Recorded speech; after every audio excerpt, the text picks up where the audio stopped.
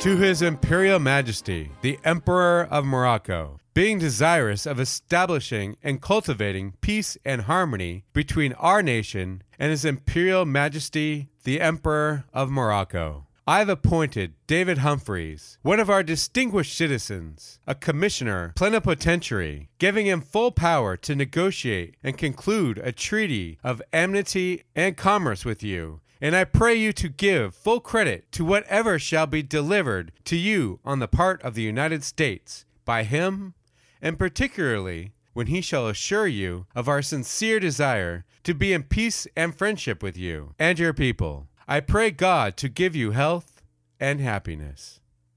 In late March 1795, Washington sent a circular message not just to the Emperor of Morocco, but also to the Bey of Tunis, the Dey and governors of Algiers, and the Bashaw, lords, and governors of Tripoli, informing them of the mission of David Humphreys to seek a treaty with each of them, a group collectively known as the Barbary Powers. Humphreys was being sent on a mission that had frustrated the likes of John Adams and Thomas Jefferson, who had worked on the very same issue 10 years prior while serving in diplomatic postings in Europe.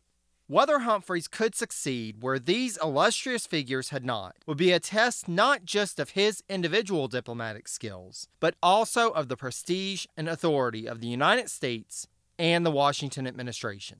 Welcome, dear listener, to the Presidencies of the United States. I'm your host, Jerry Landry.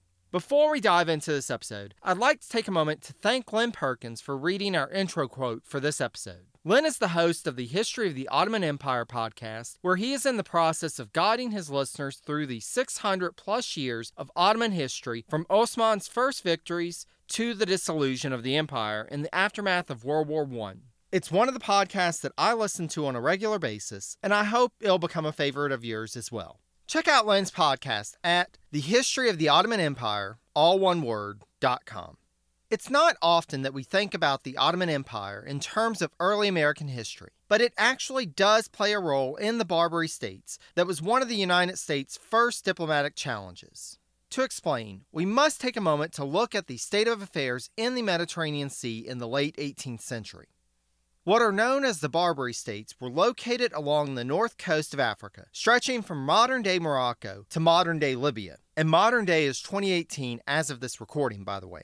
The Barbary States have been caught in the middle of a power struggle between the Ottoman Empire and European powers in the 16th century, with the Ottomans ultimately losing control over the Western Mediterranean. Though Tunis, Algiers, and Tripoli remained quote-unquote regencies of the Ottoman Empire. Because of Spain's domination of that portion of the Mediterranean, they achieved an autonomous status and turned to piracy when they were, quote, locked out of European markets and operated without major naval support from Constantinople.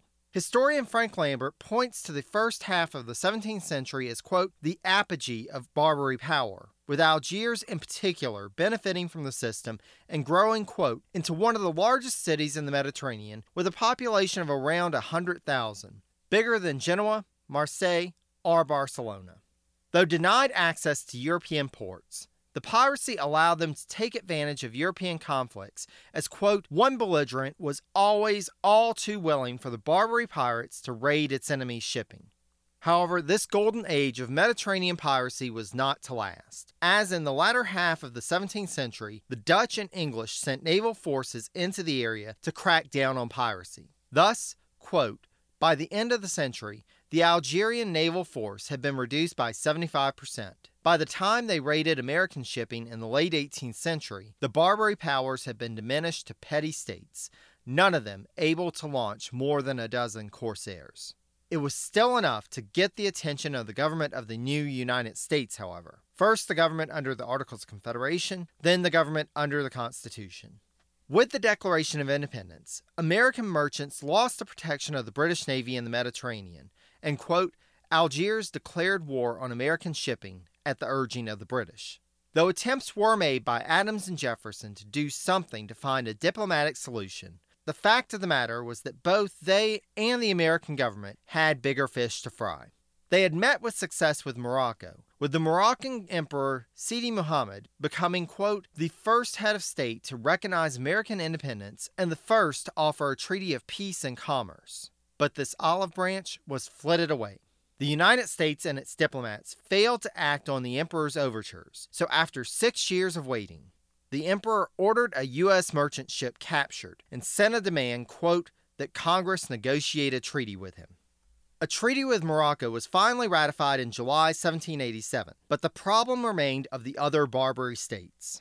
Whereas the Moroccan treaty had been procured for around $20,000, the Dey of Algiers, Mohammed V, demanded $1 million, or, as noted by Lambert, around $18 million in 2005 currency. Like the Moroccan emperor, the Dey had taken American sailors captive in July 1785. Unlike the emperor, though, the Algerine Dey had put these captives into slavery, and there was little that the negotiators sent to Algiers could do about the situation, as they had little authority with which to act, and the Confederation government at home was in the process of falling apart. Thus, the negotiations would stall during the transition into the new U.S. government under the Constitution.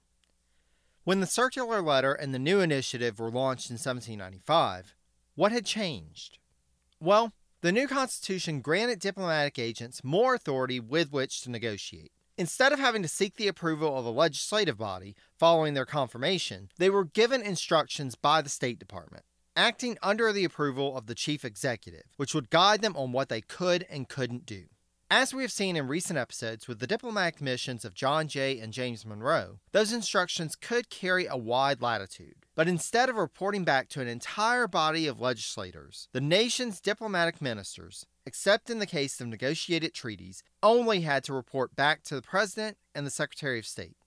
As there was still a time lag in communication between the government in Philadelphia and its diplomatic agents, which had proven to be a sticking point in negotiation attempts under the Confederation government, this new governance structure made it a bit easier for diplomats to go out on a limb and act independently with the hope that they would be able to convince their superiors of the justification for their actions. All the problems were far from solved, to be sure, but it was a large step in the right direction. Post-1789, however, the problem in dealing with the Barbary pirates was in actually getting the attention of the new government to focus on the issue. Now, it should be said, considering that we've gone through 27 episodes of the Washington presidency, there was obviously a great deal that the new government had on its plate. However, though 21 American sailors had been held by the Algerines since 1785, it took until February 1792 before John Paul Jones was appointed to negotiate with the Dey on the sailors' behalf. Jones, the Revolutionary War hero, had been urging action to secure the release of the sailors for years, and might have been a strong advocate for their release if he had not died in Paris on June 18th, before he was able to take up the appointment. The task was then given to Thomas Barclay, who had been the chief negotiator behind the treaty with Morocco. However, he too died before he was able to take up the task. Meanwhile, the Dey of Algiers also died, and was succeeded by Ali Hassan, who was, quote, eager to prove himself, which in Algiers meant capturing prizes and exacting tribute. Without the protection of a treaty or navy, American shipping was a potential source of new prizes for Hassan's pirates. By late November 1793, 11 American vessels had been captured by Algerine pirates. Clearly, something had to be done.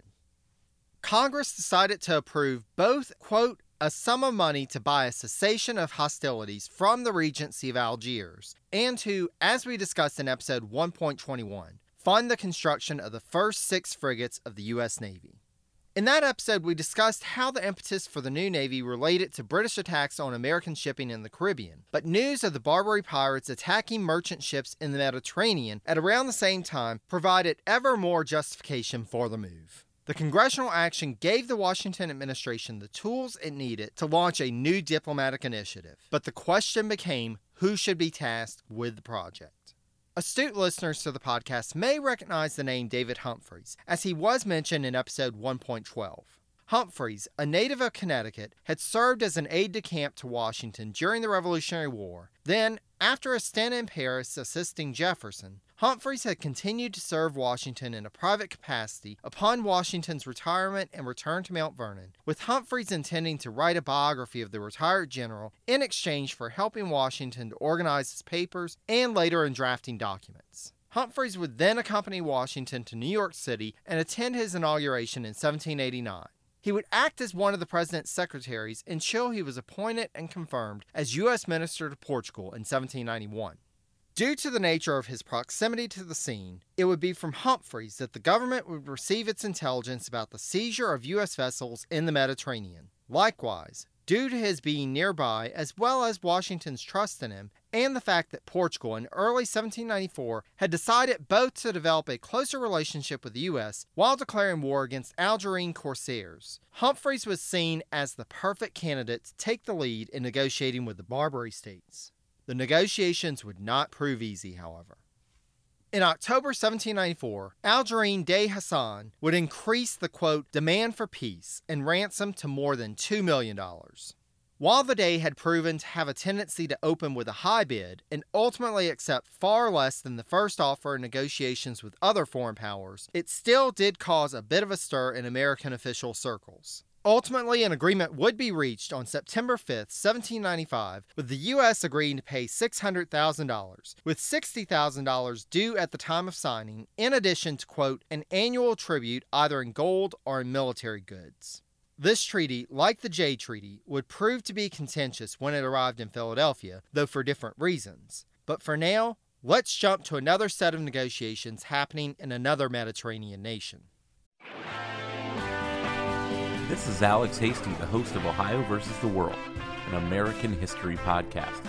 On Ohio vs. the World, we'll travel back in time with the authors, historians, and even witnesses to visit the most exciting, consequential, and too often overlooked topics that have shaped America's history.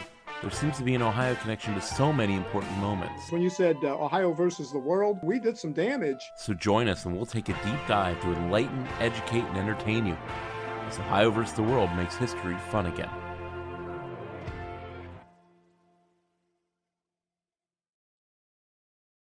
As mentioned in episode 1.26, Thomas Pinckney, who had been serving as U.S. Minister to Great Britain, was charged in November 1794 with the task of undertaking a special diplomatic mission to Spain in an attempt to resolve long-standing disputes between that nation and the United States. Though I've not been able to find an account of Pinckney's journey to Madrid, John Jay had made the journey over 15 years prior to assume the post of U.S. Minister to Spain, and described the overland route from the port of Cadiz to Madrid as being a challenging one, where it was difficult to find, quote, adequate food, besides that which Jay and his party brought along with them, and with inns that offered rooms with, quote, several loads of dirt, in which were contained not less than 2,000 or 3,000 fleas, lice, bugs, etc. Nothing that I've read suggests that conditions were much improved by the time of Pinckney's mission, but Madrid itself was a different story. As Jay biographer Walter Starr described the city during Jay's residence there, quote, Madrid was at this time a city of about 150,000 people, more than 3 times larger than Philadelphia. The rich of Madrid were far richer than the richest Americans, and the poor, who were of course much more numerous, far poorer. King Charles III was remaking Madrid, creating parks, boulevards, and public buildings as part of his campaign to make Spain a modern nation. When Pinckney arrived in Madrid, he found himself dealing with a favorite of the Spanish court and a rumored lover of Spanish Queen Maria Luisa, Manuel de Godoy y Alvarez de Faria, who had been granted the title of Prince of the Peace, or Prince de la Pax in Espanol, and was at that time serving as Prime Minister of the nation. Pinckney himself would assert that, quote, on the whole, the prince dealt fairly with me. The two sticking points in the negotiations, however, were navigation rights on the Mississippi River for American citizens and the privilege of utilizing the Port of New Orleans as a deposit point for American produce. Pinckney noted that, quote, the only words of warmth which have ever passed between the Prince de la Pax and myself were on this subject. At one point, Pinckney threatened to end negotiations and asked for his passports, but was invited back to the table. And the Treaty of San Lorenzo, more commonly known as Pinckney's Treaty, would be signed on October 27, 1795. This treaty, in addition to settling the southern border of the United States where it bordered Spanish Florida, also guaranteed American navigation of the Mississippi River and access to the Port of New Orleans. This was a major diplomatic triumph for the nation. Jay's treaty had avoided war, but the U.S. had gained little from it. Pinckney's treaty, however, would change the landscape of the then American West. It was a desperately needed victory for an administration that was finding few to be had in late 1795. As discussed last episode, As Pinckney was concluding negotiations in Madrid, Washington was still on a desperate search for new cabinet members. We did not discuss Washington's search for an attorney general in the last episode, so let's get caught up on that one. On August 26th, Washington wrote to a character that has been increasingly popping up in the podcast, John Marshall, and offered him the position. Marshall, as was becoming a trend, would write to Washington on the 31st declining the position, though of course he claimed that it was because he was too immersed in a legal case and that, quote, I respect too highly the offices of the present government of the United States to permit it to be suspected that I have declined one of them. Yeah, that didn't get the position filled. Washington then wrote to Edward Carrington, a fellow Continental Army veteran and politician from Virginia, on September 28th, asking if he thought that a Colonel Ennis would accept an appointment as Attorney General. James Ennis was a fellow Virginian who had served in the Virginia Assembly in the 1780s and then as the State Attorney General in 1786. Certainly not an extensive resume to bring to the table, but at this point we're pretty far down on the list of potential nominees. We have no record of Carrington's response, but as we'll talk about in a few, there's a reason why Washington went back to the drawing board rather than considering Ennis any further. Maybe he could take another approach. What if Timothy Pickering could be moved into another position and someone else take over at the War Department? Pickering was already acting Secretary of State, so he wouldn't be going into the position at square one. But who might be a good candidate for the War Department? Oh wait, Washington just wrote to a guy who served in the Continental Army, as well as the Continental Congress and as a U.S. Marshal. Thus, Washington wrote back to Carrington on October 9th, asking him if he would take over at the War Department. Surprise, surprise, Carrington wrote on the 13th, declining the appointment. This really was approaching what folks in the late 20th century and early 21st century would describe as a sitcom-esque comedy of errors. Will no one serve in Washington's cabinet? Another thought came to mind on October 16th, and Washington wrote to Patrick Henry. That's right, that Patrick Henry, the give me liberty or give me death Patrick Henry, asking him if he would serve as Secretary of State. Though Henry was still well known in the nation and had served 2 stints as governor of Virginia, he had retired from public life in 1791 and had already declined an appointment to the U.S. Senate the year prior. Thus, surprise, surprise, Henry also declined the appointment to the State Department. What remained of his cabinet was of little help to Washington. Pickering had suggested Samuel Dexter to fill the post of Attorney General. Dexter was a lawyer from Massachusetts and a former member of the U.S. House of Representatives. But Washington, knowing that Dexter had been recently defeated for re-election to the House, felt him to be a poor candidate to join the administration. As he had in the matter of the Jay Treaty, Washington turned to a trusted advisor who is now out of public service. On October 29th, he wrote to Hamilton about his dilemma in filling cabinet positions. After throwing his hands up at the situation, he started brainstorming on paper. Quote, would Mr. King accept the State Department? Senator Rufus King of New York was a prominent figure in the government of the time, so, quote, if Mr. King would accept, I would look no further. He had been burned on that assumption before, though, so he asked about, quote, the qualifications of Mr. Potts, the senator. Richard Potts hailed from Maryland and had an extensive political background, rising from the Maryland House of Delegates to the Continental Congress, then serving as U.S. District Attorney in Maryland and Chief Judge in the Fifth Circuit Court of Maryland, before finally being elected to the U.S. Senate. Washington assured Hamilton that, quote, I will decide on nothing until I hear from you, pressing as the case is. After that, he went through possibilities for Attorney General. He brought up the possibility of Hamilton's associate, Representative William Lawton Smith of South Carolina. Though Washington felt that Smith, quote, had no objection to filling a respectable office under the general government, what his views might lead to, or his abilities particularly fit him for, I am an incompetent judge. And besides, on the ground of popularity, his pretensions would, I fear, be small.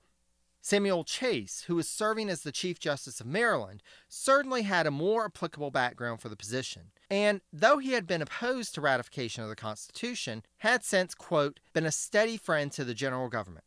The fly in the ointment for Chase, though, was that, quote, he is violently opposed in his own state by a party, and is besides, or to speak more correctly, has been accused of some impurity in his conduct. After the recent controversies with Randolph and the Calm Observer essays, it was probably best for Washington to avoid taking on a new cabinet member with such baggage. He then returns to the idea of Ennis, and Washington reveals why a letter was never sent to him as, quote, his Ennis's extreme indolence renders his abilities, great as they are said to be, of little use. Well, that settles that, but there's still far more question marks than solid contenders in this brainstorming session. Hamilton would reply on November 5th with his 2 cents, if of course they were even worth that much. Hamilton in his letter throws his hands up and writes, quote, "I wish, sir, I could present to you any useful ideas as a substitute. But the embarrassment is extreme as the Secretary of State. An Attorney General, I believe, may easily be fixed upon by a satisfactory choice." Hamilton suggests either Dexter or Christopher Gore, who was then serving as U.S. District Attorney for Massachusetts, as good candidates for that post. For the State Department, though, Hamilton shoots down numerous possibilities. With King, he tells Washington that the senator wouldn't accept the post, but that he and King had talked about the other possibilities for the office. With Smith, though admitting that, quote, he has more real talent than the last incumbent of the office, there are strong objections to his appointment. Smith had what Hamilton described as, quote, an uncomfortable temper, and was known for being, quote, tinctured with prejudices towards the British. Potts, too, was out, as, though he was, quote, a man of good sense, he was also, in Hamilton and King's opinions, quote, of a cast of character ill-suited to such an appointment, and is not extensive either as to talents or information. Ennis, too, was out, with Hamilton writing that he was, quote, too absolutely lazy for Secretary of State. He then puts forward a litany of other names: U.S. District Court Judge Nathaniel Pendleton, Henry de Saussure, former Virginia Governor Henry Lee, Charles Lee, and Dr. James McHenry. We only need concern ourselves with a couple of these names, for it was in these out-of-left-field suggestions that Washington ultimately found the solutions to his personnel problems. To start with, Charles Lee. Before you ask, yes, Charles Lee was one of those Lees, the Lees of Virginia. Charles was a lawyer who had served in the Continental Congress. He had most recently served as the Collector of Customs in Alexandria, Virginia in the early days of the Washington administration, followed by a stint in the Virginia General Assembly. Hamilton's endorsement of him was not an overwhelming one. Quote, I only know enough of him to think him worth considering. For some reason, though, Washington ultimately decided to offer the position of Attorney General to him, and on November 30th, Lee agreed to the appointment. The Senate confirmed the appointment, and on December 10th, Charles Lee became the third Attorney General of the United States. One down, one to go, which brings us to James McHenry. Historian Leonard White describes McHenry as, quote, a warm-hearted Irishman who arrived in Philadelphia from County Antrim in 1771 at the age of 18 and set out to make his fortune. His temperament, however, was not that of a successful businessman. So he turned to medicine, studied in Philadelphia under Benjamin Rush, and served during the Revolution as an army surgeon and as secretary to Washington. Washington himself had written of the young man as a, quote, man of letters and abilities, of great integrity, sobriety, and prudence. In a word, a man of strict honor, of an amiable temper, very obliging, and of polished manners. However, Hamilton's assessment of him in November 1795 was not much of an endorsement. Quote, McHenry, you know, would give no strength to the administration, but he would not disgrace the office. His views are good. Perhaps his health, etc., would prevent his accepting. I guess that's a bit better than what Charles Lee got, but not by much. Though McHenry had an extensive career in Maryland state politics, having served in the Confederation Congress and the Constitutional Convention representing the state, then in both houses of the state legislature, his reputation did not extend far beyond the state borders. And as noted in Hamilton's letter, his health was a concern, as, according to his biographer Karen Robbins, McHenry suffered from, quote, autumnal fevers, probably malaria. Though he would not act on it immediately, it does seem that Washington filed away for later the prospect of James McHenry. For now, though, he had other concerns. Congress was due to come back in session in December, and, along with delivering his annual address, Washington also had to submit his nomination of John Rutledge as Chief Justice of the Supreme Court to the Senate for confirmation. As you may recall from episode 1.27, Jay's replacement on the court had been installed on a recess appointment. Rutledge, after getting word from Washington of his appointment, had hightailed it up to Philadelphia and was able to participate in 2 cases of the Supreme Court's August term, one of which Rutledge delivered an opinion in which he concurred in the court's overall decision in the case. He was already proving that he could fill the role, so his nomination should be a shoo-in, especially with Federalists in control of the Senate, right? Not so fast, dear listener. There was one minor problem that ultimately grew into a major problem. In between his appointment and his sitting in the August session, Rutledge had presided over a meeting on July 16th in Charleston, South Carolina, in protest of the Jay Treaty. Federalists, having gone out on a limb to ratify the treaty in the first place, were outraged that the new Chief Justice was now taking a stand against it. To be fair to Rutledge, the concept of a nonpartisan judiciary, as we think of it in the modern era, 2018 as of this recording, was not the norm of the time. As noted by historian Willis Witchard in his biography of Supreme Court Justice James Iredale, quote, during the Washington and Adams administrations, Federalist federal judges, including Supreme Court justices on circuit, were viewed as representatives or extensions of the national administration. Their charges in legal cases that they adjudicated, quote, were the foremost feature of the Supreme Court's manifest involvement in partisan politics during this period. As we've seen, with the Chief Justice being sent as a special envoy representing the Washington administration abroad, the lines between the branches of government and between the judiciary and partisanship simply weren't established at this time. The problem was not the new Chief Justice taking a partisan stand, but rather what stand he took on the issue.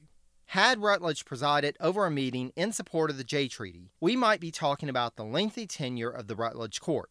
As it stands, though, in the interim between July and the Senate's reconvening in December, the agitation against Rutledge continued to build, with rumors circulating that he was mentally unbalanced. Rutledge had fallen ill while traveling to sessions of the Circuit Court, but I cannot speak to the validity of the rumors about his mental state.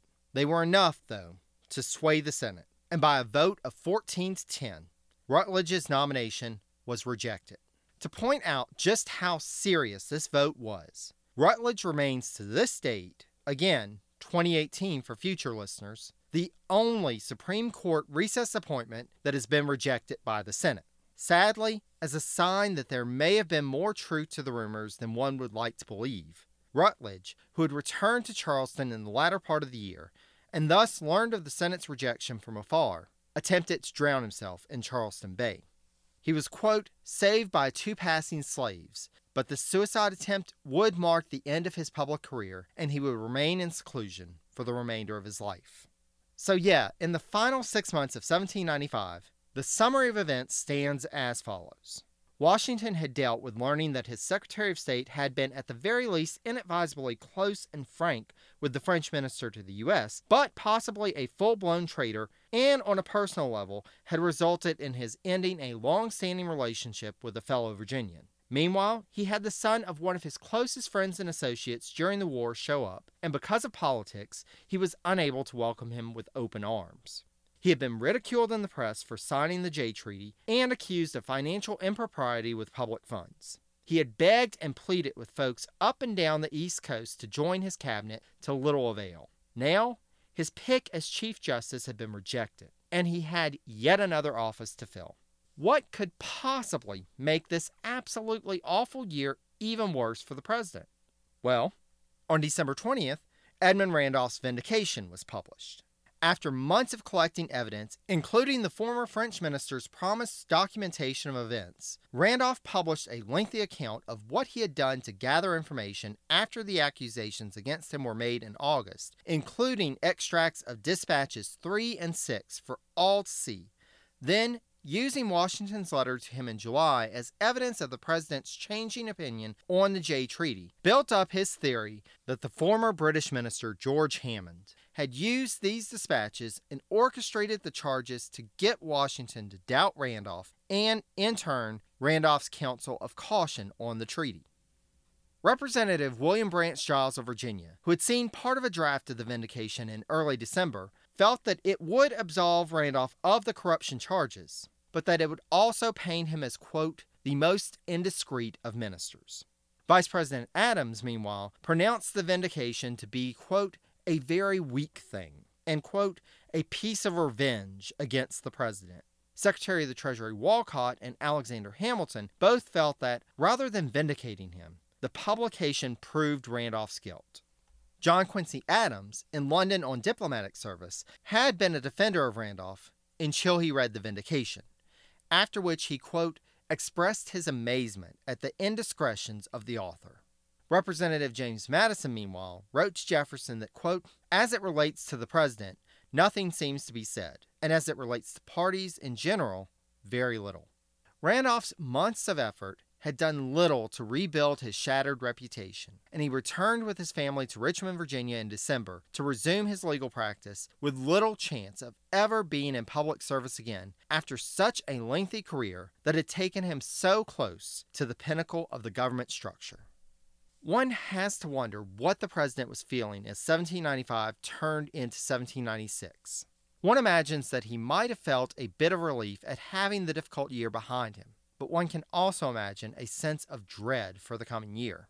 1796 was an election year, and Washington would have to decide once and for all if he would opt for his long-awaited retirement or if Hamilton and other Federalists would be able to convince him to stick around for 4 more years. With factional politics ramping up, it was quite likely that attacks from Bosch and other Democratic Republicans would increase as well. With the president not getting any younger, there was much for him to consider. And as had been the case in every previous year, it was likely that there would be a few more surprises in store for which the administration would have to deal. We'll get to one of those surprises and more in our next episode, which I'd like to call Runaway. Until then, I'd like to give special thanks again to Lynn Perkins for providing the intro quote for this episode. Also, as always, thanks to our audio editor, Andrew Foncook. As we draw near the end of the Washington presidency, I'm reminded with each episode of how I could not do what I do without his contributions to the process. If you, like me, can use Andrew's assistance with your podcast or next audio project, drop him a line at andrew@foncook, that's PFANNKUCHE.com. As for me, should you have any questions, comments, or obscure early Republic figures that you'd like to suggest that the president look at to fill his cabinet, I hear that Theophilus Bradbury and Hezekiah Hosmer are just sitting around twiddling their thumbs, Mr. President. Drop me an email at presidenciespodcast, that's all one word, at gmail.com. I can also be reached on Facebook at facebook.com/presidencies or on Twitter at presidencies89. You can see all the sources used for this episode, along with the many ways that you can subscribe to the podcast at the website at presidencies.blueberry, that's BLUBRRY.com. Thank you so much for listening, and take care, dear friends. Until next time.